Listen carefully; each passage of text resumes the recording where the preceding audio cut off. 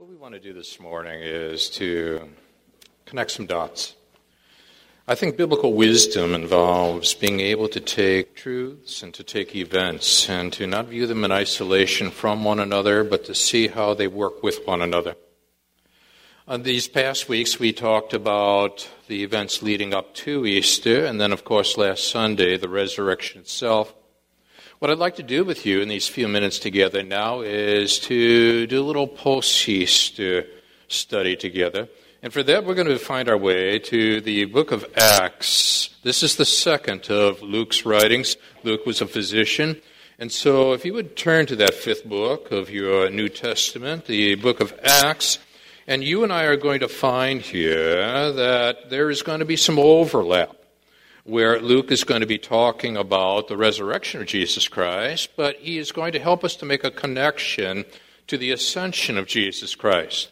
We want to do that this morning as well. We're going to develop some connectors and to see how not only these significant events connect with one another, but how they connect with you and me in 2014 living. So I'd like to begin reading in verse 1. We'll take it down through verse 11. And here Luke, the physician, writes these words. Now in the first book, O Theophilus, I have dealt with all that Jesus began to do and teach, until the day when he was taken up, and after he had given commands through the Holy Spirit to the apostles whom he had chosen. He presented himself alive to them after his suffering by many proofs, appearing to them during 40 days and speaking about the kingdom of God.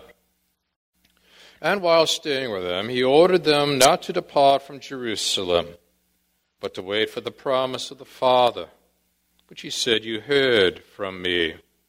For John baptized with water, but you will be baptized with the Holy Spirit not many days from now. And so when they had come together, they asked him, Lord, will you at this time restore the kingdom of Israel? And he said to them, it is not for you to know times or seasons that the Father has fixed by his own authority. But you will receive power when the Holy Spirit has come upon you, and you will be my witnesses in Jerusalem and in all Judea and Samaria and to the end of the earth. And when he had said these things, as they were looking on, he was lifted up, and a cloud took him out of their sight. And while they were gazing at heaven as he went, behold, two men stood by them in white robes, and said, Men of Galilee, why do you stand looking into heaven?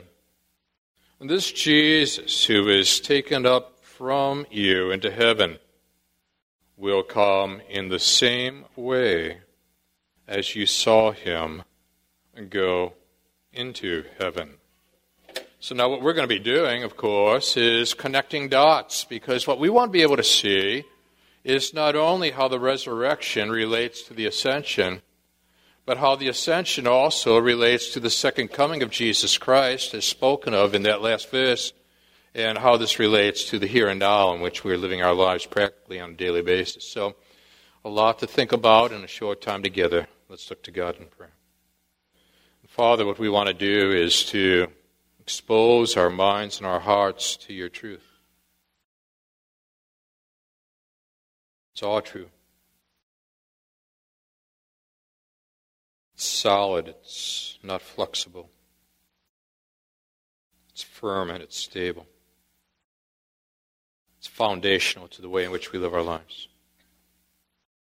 So we want to absorb your word while cultivating in our spirit a sense of wonder of who you are.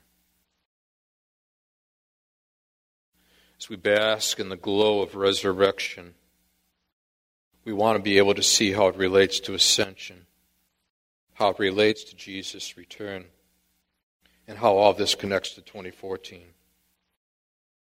So no matter what the issues are right now that we're facing this morning, warm these hearts. Engage these minds. Shape these wills. So again, Father, we've come here to see Jesus. him only. We pray this again now in Jesus' name. Amen. Bill Moyes tells an interesting story of the Apollo 17 and its ascent into orbit in 1975. I was an obscure yet present observer at the launch of Apollo 17. It was a night launch, and there were hundreds of cynical reporters all over the lawn, drinking, joking, waiting for this 35-story high rocket to launch. The countdown came, and then the first thing you see is this extraordinary orange light, which is just at the limit of what you can bear to look at. Everything is illuminated with light. Then comes this thing slowly rising up in total silence, because it takes a few seconds for the sound to come swishing across. It seems to just penetrate you. You can practically hear jaws dropping. The sense of wonder fills everyone in the whole place as this thing ascends. The first stage ignites this beautiful blue flame. It becomes like a star, but you realize there are humans on it, and then total silence.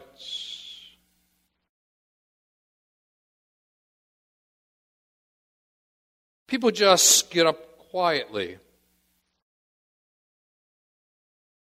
helping each other up. All of a sudden they're kind, they're different.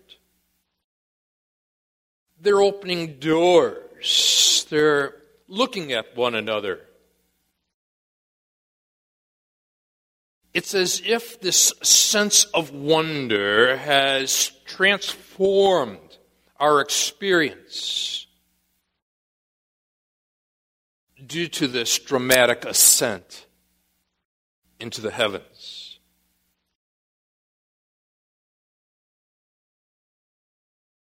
And when I encountered Moyer's writings, I thought of this passage.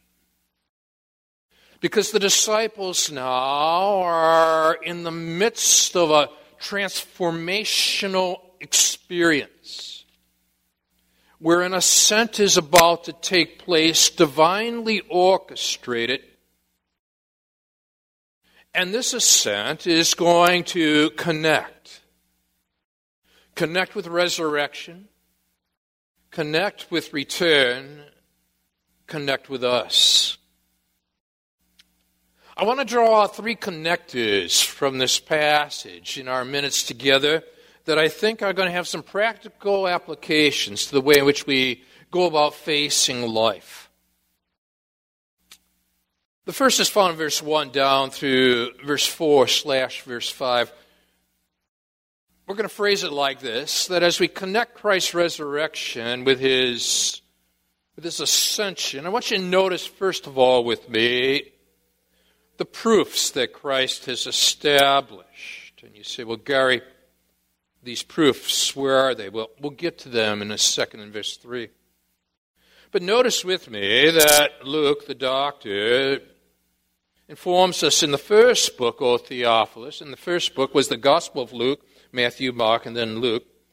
And he says, O Theophilus. Now, Theophilus was typically a name among those who were in positions of authority in the Roman Empire. In fact, his name means literally friend of God. Now, the Roman Empire had been evidently put on alert in that local region because one who had been proclaimed king of the Jews and had been sentenced as an insurrectionist against Caesar has evidently been described as having risen from the dead. So now Theophilus, a representative of the Roman government, is going to be processing this information. You and I, likewise, have got to be processing, thinking, connecting, relating this practically to everyday living. Theophilus has to, so do we. So now Luke then says, in the first book, O Theophilus, I have dealt with all that Jesus began to do and teach. And you say, well, Gary, on that cross, many times you have reminded us that Jesus said, it is finished. Tetelestai. It is done. But here, Luke informs us that Jesus, well, it's what he began to do. Is that a contradiction? It's a good question. Glad you asked. Well, what we have to bear in mind is that the word done pertains to Christ's redemptive work. It is final. What Luke is describing is Christ's high priestly work. It is continual. Christ's redemptive work was earthly, final.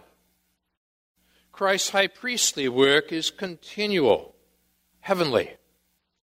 So now what we find is a connection occurring between the earthly and the heavenly, all that Jesus began to do and teach until the day when he was taken up. Interesting phrase.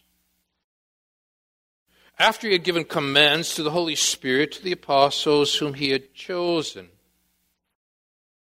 But now basking in the glow of resurrection power, in verse 3, you and I are told he presented himself. Notice that he is proactive, Jesus is. He's getting himself out where he can be observed, analyzed. He is a resurrected one. And so he presented himself alive to them after his suffering by many proofs. Mark that phrase, many proofs. It's a medical term. Caught my attention right away. And I began to ask myself the question that Luke, who's a doctor, a physician, would use a medical term, many proofs. Why did he do this? And furthermore, why did he not use the word that John so often spoke of, signs? Signs is a medical term as well. In fact, you might remember when you have been reading in, say, the book of John, that in the setting of Cana of Galilee, Jesus turned water into wine, and John tells us in verse 11 that this was the first of his signs. Jesus did at Cana in Galilee and manifested his glory. His disciples believed in him. So now here is Luke, and he doesn't use the word signs. He uses the word here for infallible proofs. What's the difference? Both were medical words. Let's say that you are going to your physician, and there's been something wrong physically, and you got to get checked out. And so you've set up the appointment, you arrive on the scene, and finally your physician or your PA comes into the room, nurse, and you begin to describe your symptoms. They listen, they observe, they evaluate. This is in keeping with John's word, semaion, signs. It's discerning symptoms through observation. But Luke uses a different word, infallible proofs. Let's say at this point, your medical personnel decide that you have got to go down to the lab, or you've got to go in to get an x-ray. So you move to various parts of your clinic where further evaluation takes place. What they are doing at this place is that they are moving beyond signs, symptoms. What they want are proofs based upon tests. Now, what Luke is doing at this point is that he is saying that on the basis of resurrection, Jesus has so proactively presented himself, he is not merely allowing for them to ponder the symptoms of his claims that he's the Son of God. He's saying, Thomas, check out the nail prints. Peter, let's have a fish dinner together. Watch me eat. I'm no phantom. I've got a body. I'm risen. What has taken place is that you have moved beyond the symptoms of claiming to be the Son of God to infallible proofs pertaining to the resurrected Son of God. And Jesus is saying, I can be tested. I can be tested. And the beauty of Christianity is that He allowed, God did, people to go to that grave and examine the infallible proofs, examine the body of Jesus Christ, test the claims as it relates to this body, and come to the conclusion that Jesus is who He claimed to be. Now, what Luke is doing at this point medically is presenting an argument spiritually for you and me to process together.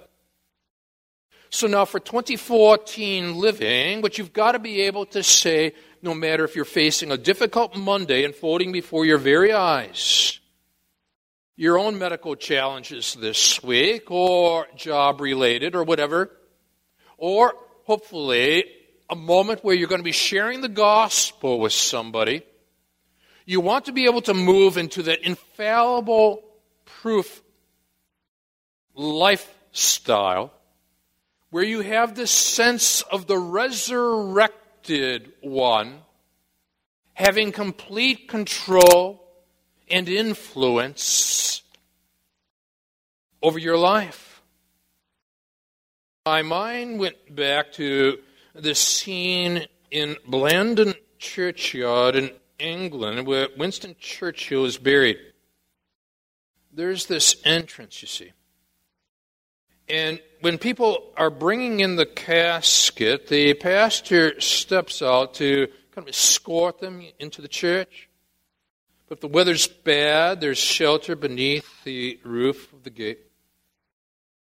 But over the gate at Blandon are these words: I know that my Redeemer liveth. Here's what fascinates us. You'll see these words, not upon entering, but upon leaving.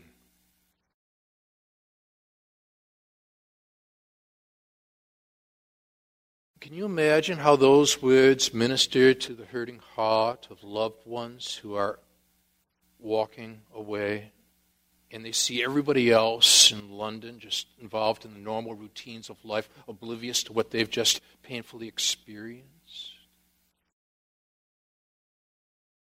Now, what Jesus is doing at this point is allowing for Himself to be tested on the basis of infallible proofs, so that you and I are able to say, I know that my Redeemer lives, as you walk through that exit sign, so to speak, into the normal issues of life and face the challenges that come your way. So no matter if it's a tough Monday or a tough Friday and everything in between, you are taking these infallible proofs and allowing them to bear upon your mind and upon your heart, no matter how difficult the issues are. I know my Redeemer lives. And so He presented Himself alive to them after His suffering by many proofs, appearing to them during 40 days, speaking about the kingdom of God. And while they were staying with Him, He ordered them not to depart from Jerusalem, but to wait for the promise of the Father, which He said, you heard from me. For John baptized with water. That was preparatory. But you will be baptized with the Holy Spirit, speaking of Pentecost, not many days from now. Now, what you've done at this point, then, is you've connected resurrection and ascension through infallible proofs that this was not merely a spiritual ascension, this was a physical ascension, but you're still going to have to be able to answer that basic question of, so what? What difference does it make? But let's keep going. So now you get to verse 6. We'll say 5/6 down through verse 8. They kind of tie together because here's our second connector, that as we connect Christ's resurrection with his ascension, notice also with me the provision that Christ has made. And that provision, of course, is the Holy Spirit. So now you and I are told, when they had come together, they asked him, Jesus, Lord, will you at this time restore the kingdom to Israel? You can see what's on their minds. Because they had dueled in previous days, didn't they, as to who's going to sit to his left, who's going to sit to his right, as Jesus reigned on his throne. And they're still pondering, King of the Jews, written over that cross. And now they've got these infallible proofs that he is truly the king. And so now they want to talk about the kingdom.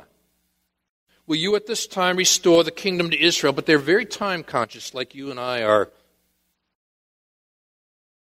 And so look at what he says in answer to that. Verse 7. He said to them, it is not for you to know times or seasons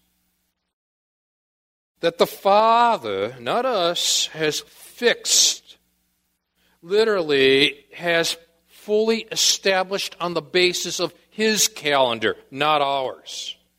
That's the word picture behind fixed.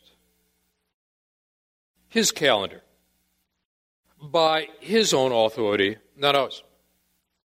I remember years ago, I had just gotten done with one of my radio programs, and I had gone back to my office, and there was this woman who stopped me as I was heading down the elevator.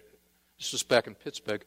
And as I was about to get in my car, she looked at me and she said, in light of all that's happening in the world right now, do you think the end is at hand? And my mind was on this verse here, and I said, well, I tell you what, my gut feeling is that we're one day closer than we were yesterday. Which don't you, I think that's in keeping with what the doctor has said here, quoting Jesus. That Jesus had said, it is not for you to know times or seasons that the Father has fixed by his own authority. But Jesus is not going to let that question rest because he's got something more to say here.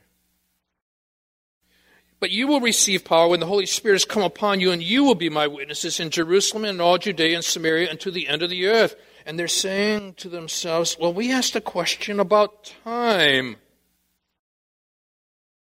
And he's talking about power. Jesus said, it is not for you to know times or seasons that the Father, not even the Son, has fixed by his own authority. Now, you may be looking at what's happening in the world right now, and you are saying, well, Father, where does all this fit into the big scheme of things time-wise? And my mind goes back to a story that I read from Dennis Rainey. Sent this book to me years ago. 3-year-old William ventured out into the pier of their vacation home to get a closer look at the ski boat docked at the end of the pier. Mustering all the courage that he could, he stuck one foot on the edge of the boat in an effort to get into it. Now, with one foot on the pier and the other on the boat, the space between the boat and the pier began to widen, and you can almost see this thing unfolding. Freezing with fear, William's little legs could spread no farther, and he hit the water with a splash. And the splash alerted his dad, who dove in, was unsuccessful in spotting his son. On the second dive, he spotted William about 4 feet down, clinging in a bear hug fashion to one of the posts under the pier. He pried William's hands from the post, swam to the surface. William was okay. This is classic. When asked why he clung to the post, William replied, quote, I was just waiting for my Father, unquote.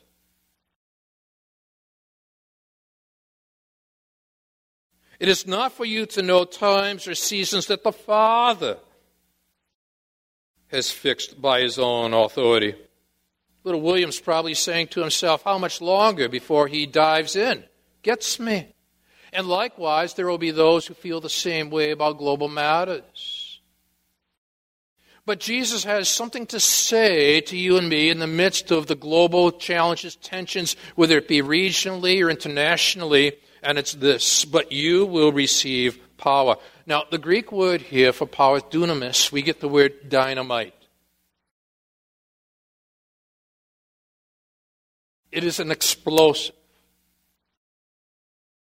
But you will receive this explosive power when the Holy Spirit has come upon you. If you're born again, the Holy Spirit baptized you into the family of faith, and you have the Holy Spirit operative within you, you have this power available to you.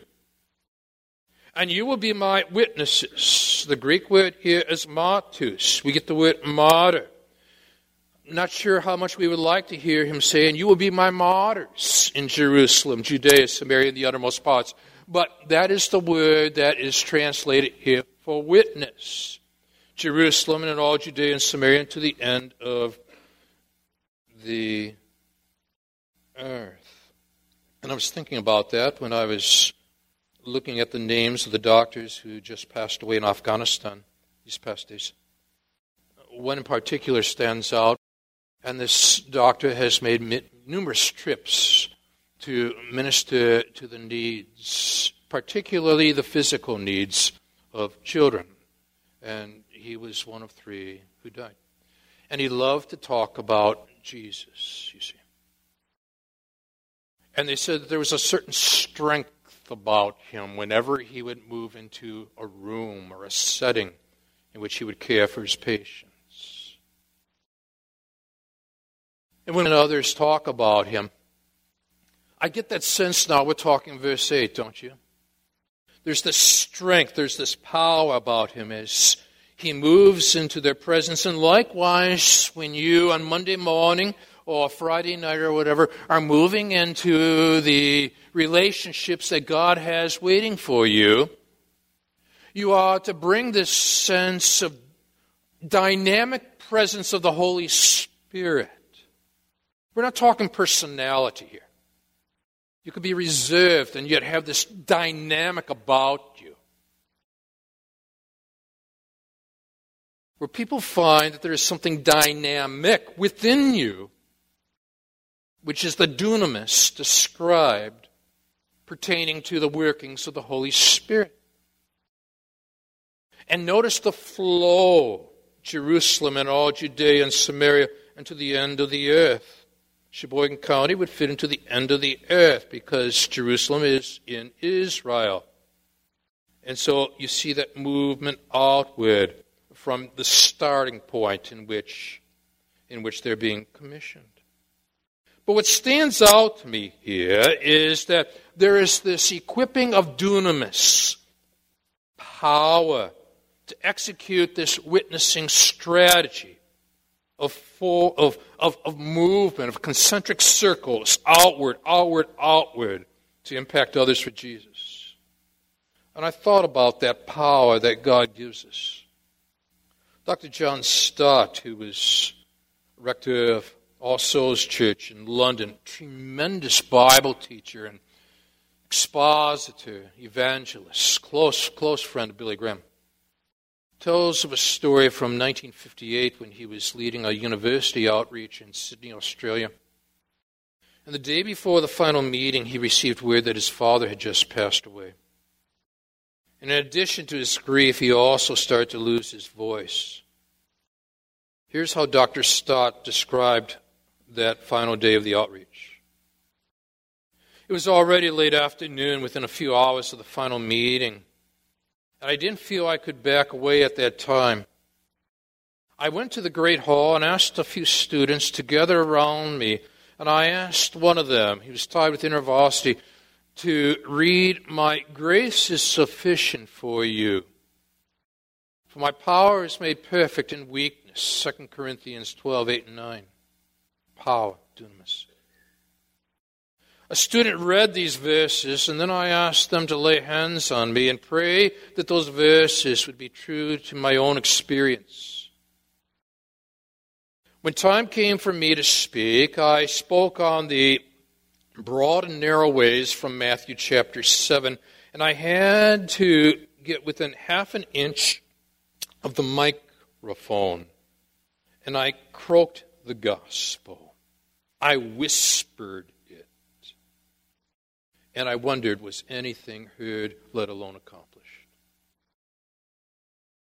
He's with the Lord now. But he would later write, "I've been back to Australia about 10 times since 1958. And on every occasion, somebody has come up to me and said, 'Do you remember that final meeting in the university in the Great Hall?' Well, they say, I was born again that night."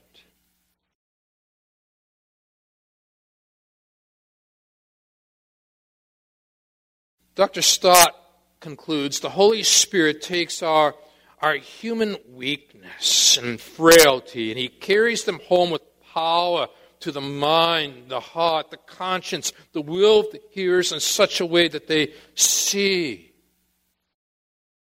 that they believe. You feeling weak this morning?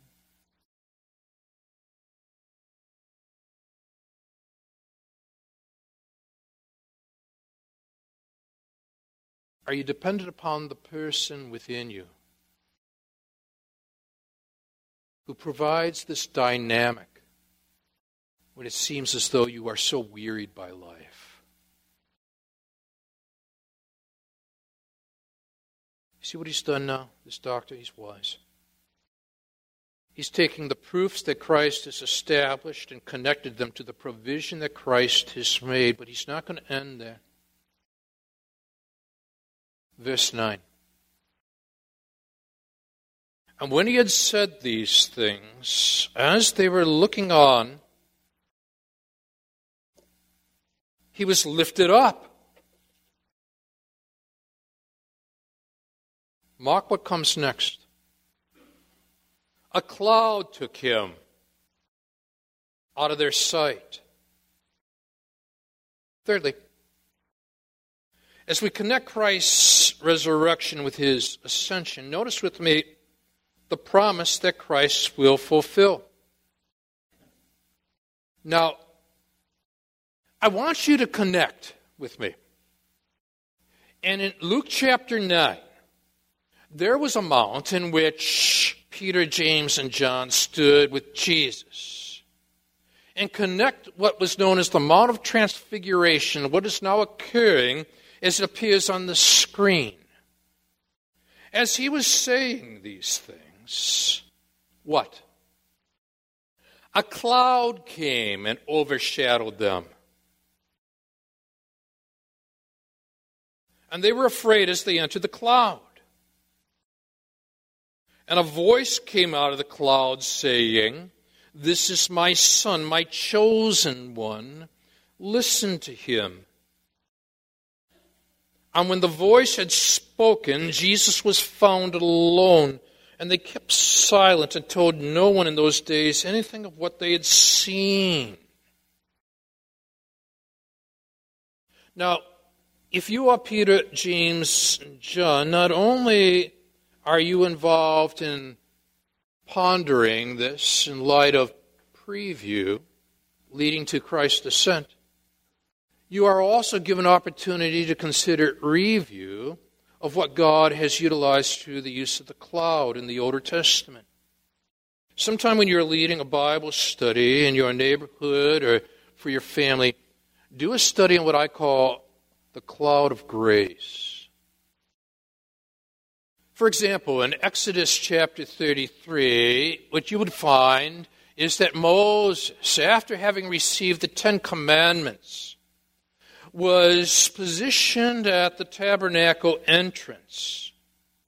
And when all the people saw the pillar of cloud standing at the entrance of the tent, all the people would rise up and worship, each at his tent door. When Solomon dedicated the temple, in 1 Kings chapter 8 and subsequent generations, when the priests came out of the holy place, a cloud filled the house of the Lord, so that the priests could not stand to minister because of the cloud. For the glory of the Lord filled the house of the Lord. But something happened.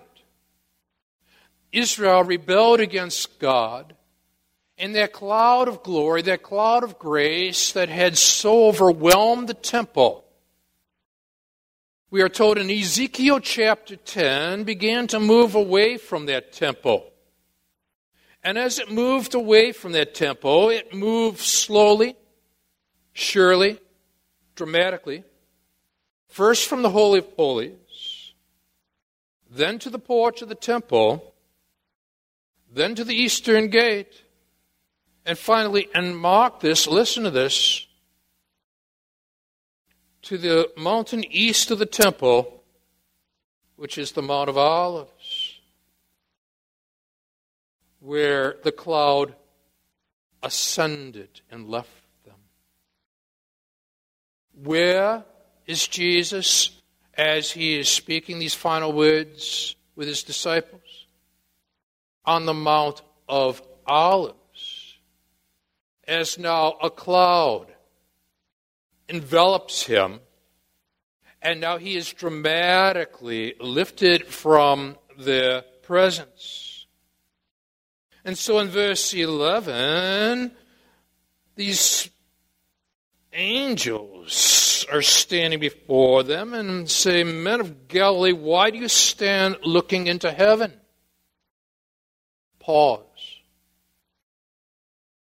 We read earlier that Luke had written in the first book, O Theophilus, I have dealt with all that Jesus began to do and teach. That means he's doing something now in heaven. What does this tell you? That he ascended into heaven. It means, first of all, it's a real place. For you see, Jesus Christ has a glorified body. There are infallible proofs of a resurrected body.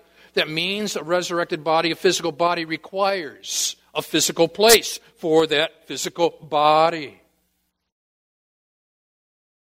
It affirms what Jesus said in John 14, verse 2 and 3, I go to prepare a place for you. Which means he is currently doing preparatory work for more of his people to come and join him. It affirms the idea of the sending of the Holy Spirit, because in John chapter 16, verse 7, he informed these disciples that he had to go because upon going he would send another comforter.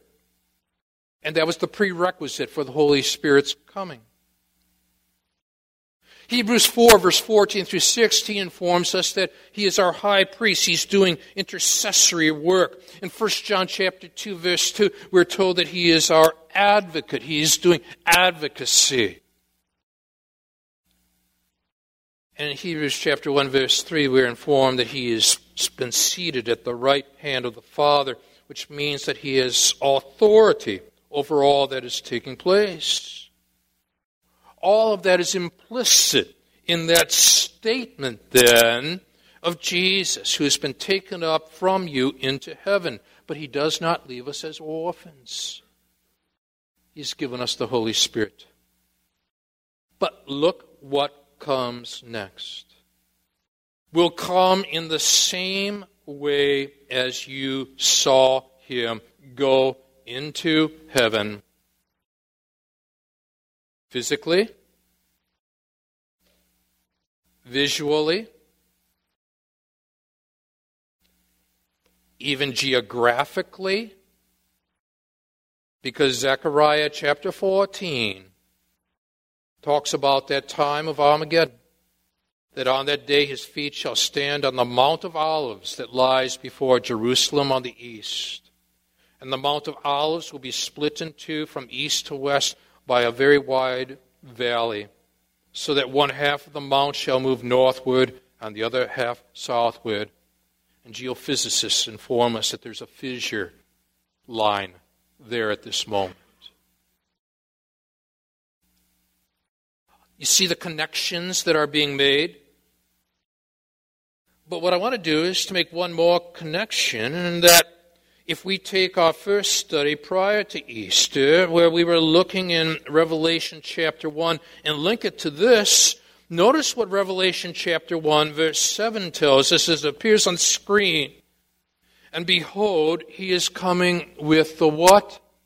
Clouds. You have just followed the flow of grace in that cloud, from Old Testament to New.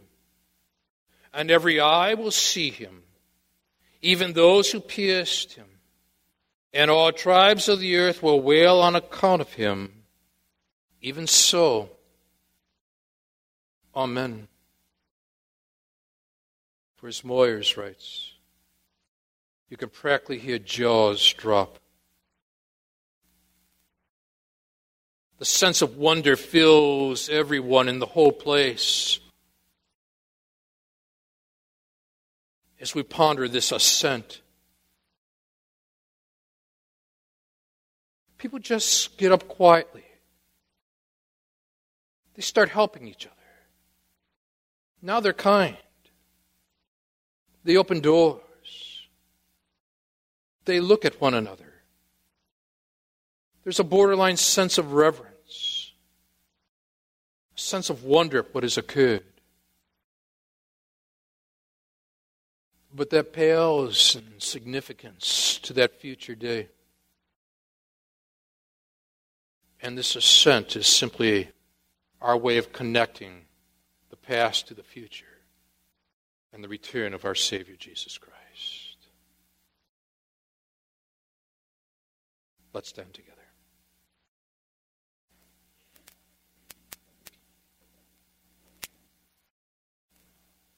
For we believe here in this wonderful, wonderful church that true wisdom means making connections, connecting dots, connecting one truth with another, one event with another, seeing how it fits and how it flows. So, Father, I pray first of all for anybody who comes to one of these services today and came in spiritually inquisitive but has not yet put faith and trust in Jesus, that now they will repent of sin and put faith and trust in Christ and Christ's work alone for their salvation.